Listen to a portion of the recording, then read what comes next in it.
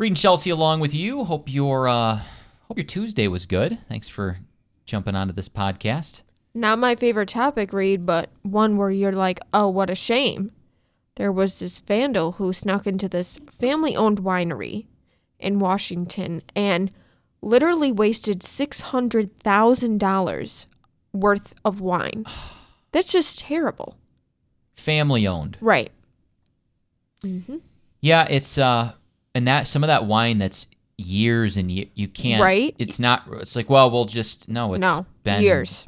It's special. I know. So sad. So sad. Let's talk about an interesting thing I never knew. Those big salt canisters that you pull the metal thing back. Yep. And you dump salt and salt. Okay, there's a sticker on top Mm-hmm. with the brand. And if you pull that sticker off, it has two little holes that you could use to make it a salt shaker.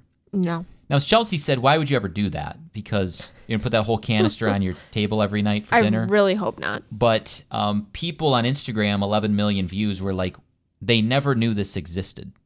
And I don't think there's any, and I'll have to go look at this. I don't think there's any label to suggest it's there. I don't. This there company isn't. just did this for like 100 years and never told anyone Love it. it was there.